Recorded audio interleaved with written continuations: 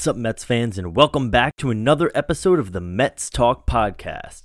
I'm your host, Greg Cuttajar, and I can't wait to get back into talking about the New York Mets. Today, I want to discuss the Mets' new superstar shortstop, Francisco Lindor, and his future with the team, as well as updates about where the Mets stand in free agency during this offseason. Now, before we begin, I just want to let you all know that I am on Twitter at PodMets. On this Twitter, I post updates and news about the podcast and love to interact and talk Mets and baseball with fans like you. So head on over and be sure to follow at PodMets on Twitter. Now, the first topic I want to get into is Francisco Lindor and his possible contract extension with the Mets.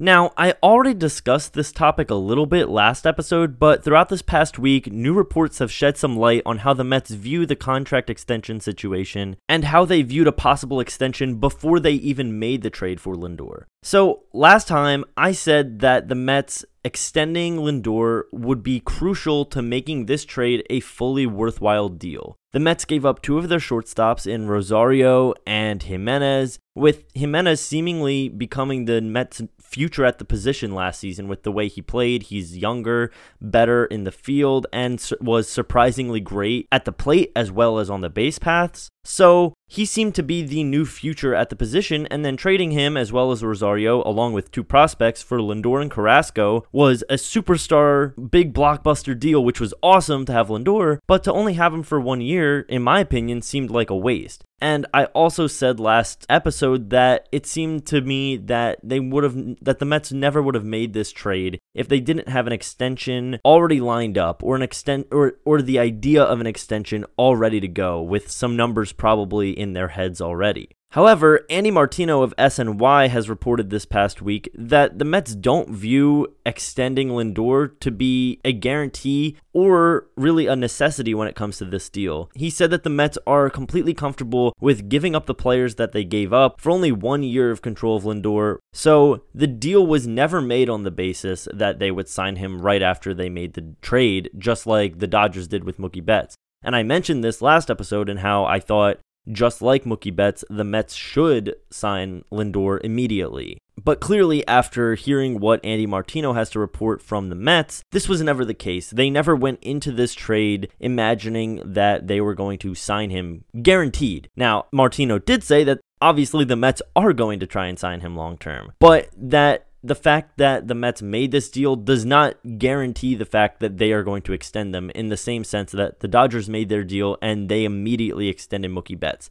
So, because of all these reports, this trade now has an interesting way to, look at it. Martino mentioned that next year there are very good free agents when it comes to shortstops on the market, and those include Trevor Story, Carlos Correa, Corey Seager, Javier Baez. Those are the top names, and obviously Francisco Lindor, depending on whether or not the Mets actually extend him or not. So, going back on what I said before, it may not be as imperative as I had thought to sign Lindor. Now, I do think that the Mets need to get an extension done. I do feel that Lindor is the guy for the Mets. He's, as I talked about last time, he is a perfect all-around player, a great switch hitter at the plate. He's a great shortstop in the field, and he's awesome on the base paths as well. Plus, his personality is just an enormous bonus that isn't seen all around the league with other players. So I do think that the Mets do need to get an extension done sooner rather than later. Lindor, during his introductory press conference, said that he doesn't want to negotiate during the season. So the Mets really only have a few weeks to get a deal done, or it's likely Lindor will probably be a free agent after this season. Lindor also seems to be buying into the Mets, as he showed at his introductory press conference and on social media. He talked a lot about how he was ready to win and how excited he was when he was talking during his interview.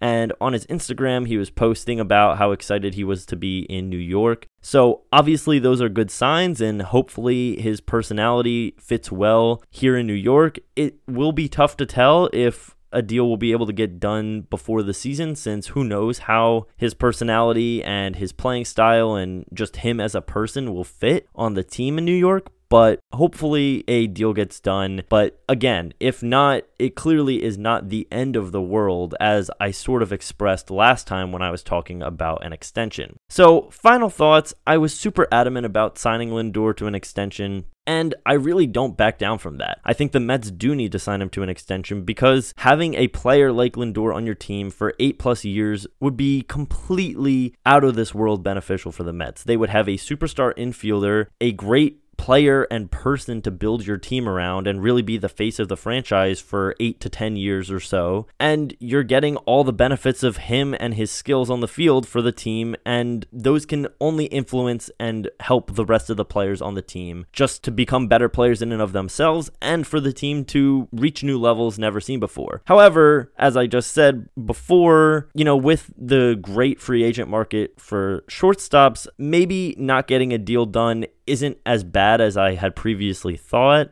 So I'm a little looser on the possibility of not signing him versus signing him. I think obviously they should, but it wouldn't be the worst if they aren't able to get it done. So before I get into some updates on the Mets and free agency this offseason, I'm going to take a quick break and then I'll be right back. Alright, so welcome back.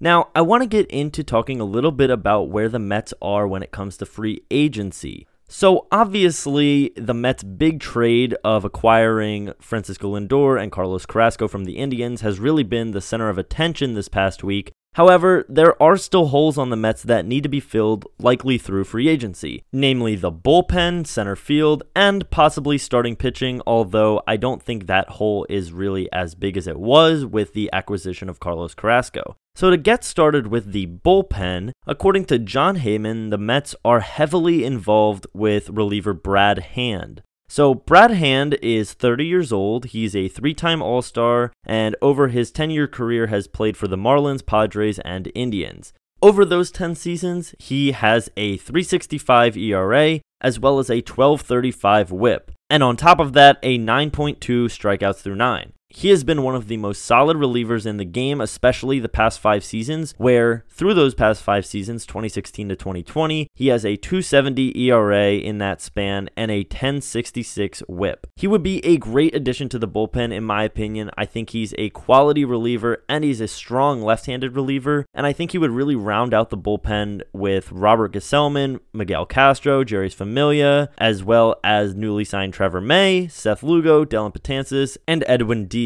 And that is just a really, really strong bullpen if you add Hand into the mix there. Now, the reports out there say that the Mets are looking to give Hand a 1-year deal while he is seeking a 2-year deal. So I don't know if maybe it would take a little bit more money for the Mets to bring him on, but just looking at his stats and success over his 10-year career, especially the past 5 seasons, I think that maybe paying a little bit extra for Hand would not really hurt the Mets all too much and really would benefit them by adding an experienced, successful, left-handed reliever into the bullpen to add them to an already fairly strong bullpen. The Mets had a decent bullpen last season and they added Trevor May, who is a great reliever, and with the rest of the guys in the bullpen with Lugo, we know what he can do. Diaz, who really showed how good he can be at the end of last season, as well as Castro and Familia and Betances, who are all, middle of the road but have high ceilings, and Gsellman, we know what he can do both as a starter and as a bullpen pitcher. I think that it's already a great bullpen. You throw Hand in there, that's a top-notch bullpen and really can help win games, first of all, and can lead the Mets to possibly a championship. So I think that adding Brad Hand would be amazing, and I would be very happy if they were to complete that. So that's the first news talking about the bullpen when it comes to free agency. Now, moving along to center field, I spoke a little bit about George Springer last episode and where I think the Mets are able to go when it comes to him after the huge Lindor and Carrasco trade. Like I said last episode, the potential for a Lindor extension may take away Springer as a solid center field option because of how large the Lindor contract will likely be and the fact that Springer is really looking for a lot of money. However, Jon Heyman still thinks that the Mets have a good chance, so that's just an exciting piece of news to look at. I don't know if the Mets will land George Springer. I don't know if signing him implies that a Lindor extension is unlikely, or if vice versa, a Lindor extension implies that signing George Springer is unlikely. Since the Mets have been really adamant about staying under the luxury tax, I just really can't see a situation where Springer and a long-term Lindor deal work together when it comes to the Mets. So it's exciting to hear that the Mets still have a good chance. I don't know how likely it is, but it's good to see that the Mets are still in the running, that they're not completely out of it after the trade that they made last week. The other center field option that the Mets have been connected to recently has been free agent outfielder Albert Almora Jr., who formerly played for the Chicago Cubs. He is 27 years old, and since he's been on the Cubs for 5 years, he is a 2016 World Series champion. Over his 5-year career, he's hit .271, .309, and .398 for an OPS of .707. 2016 to 18 were his best years at the plate, although he did only play 47 games in 2016. Over that span, he hit .289, .326, .412 for an OPS of .738. But he has sort of struggled at the plate the past 2 seasons, only hitting .230, .270, .366 for a .636 OPS, although he played less than half the games last season, playing only 28 games. In the outfield, however, he is good defensively. He has 8 defensive runs saved and 11 total runs above average and has a .991 fielding percentage. Brett Taylor of Bleacher Nation related Almora's upside as really being a Juan Lagares type of player for the Mets.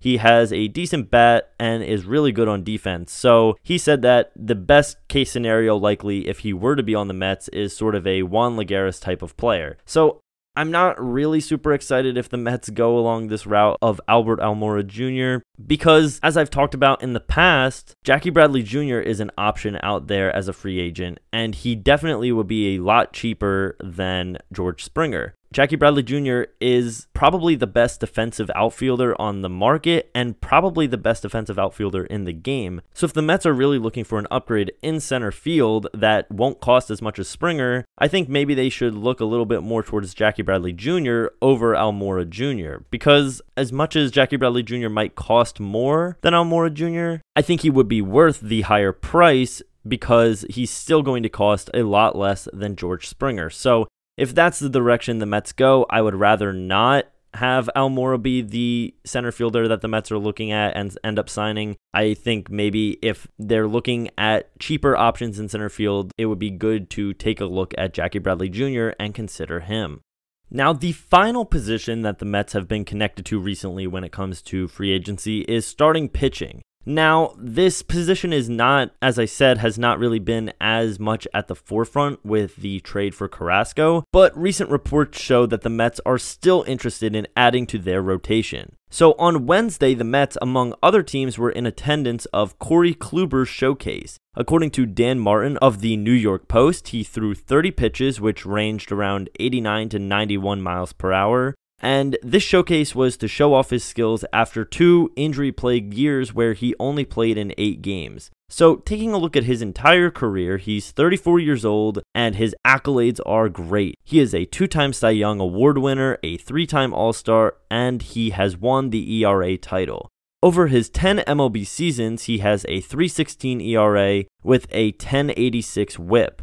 And the last season he was fully healthy in 2018, he had a .289 ERA with an .0991 WHIP. So he obviously, when he is at his best and when he is fully healthy, he is just an elite pitcher. So according to Martin, for the Mets, he could be a low-risk, high-reward pitcher to add into the rotation. He definitely has the ability to be a top starter and to be an elite pitcher, and he really isn't too far removed from when he was at his best, because when he was healthy was 2018, but injuries definitely are a concern, and it would be bad for the Mets to have a repeat situation of Wacha, which they dealt with last season, a pitcher who is somewhat injury prone and really came to the Mets, pitched for a little while and was decent, and then got injured and the Mets barely saw him for the rest of the season. So that would be my one concern when looking at Kluber, is if he's on this path right now of injuries and really hasn't been able to get himself through a full season since 2018, that might be a concern.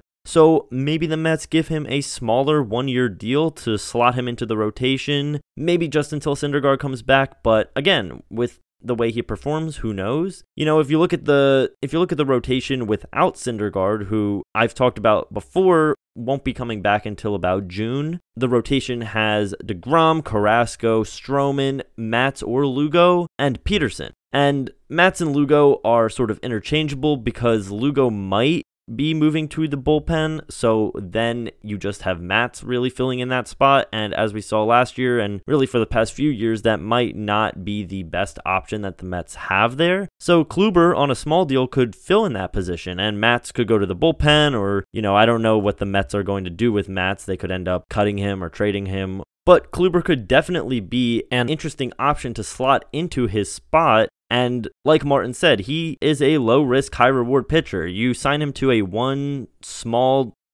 small deal, and you could get him at his best, which is a Cy Young award-winning pitcher, or at his, worst, where he's injury-prone, and you go right back to where the Mets would have been anyway with Matz or Lugo. Again, likely Matz in that spot. So I think Kluber is an interesting player to look at. I don't know if the Mets are more focused on starting pitching. It seems that they're more interested in looking at the bullpen to make a move, especially after Carrasco, but I think Kluber could be an interesting option to slot into the back half of the rotation to round it out, and again, maybe just until Syndergaard comes back, or maybe he shines and the Mets have an excess of good pitchers, which is, again, not really an issue having too many good players on your team. So it'll be interesting to see how the Mets deal with this situation. And actually some free agent news right now. As I'm recording this, the Mets have signed first baseman, outfielder, DH Jose Martinez to a split contract, which means they're going to pay him $1 million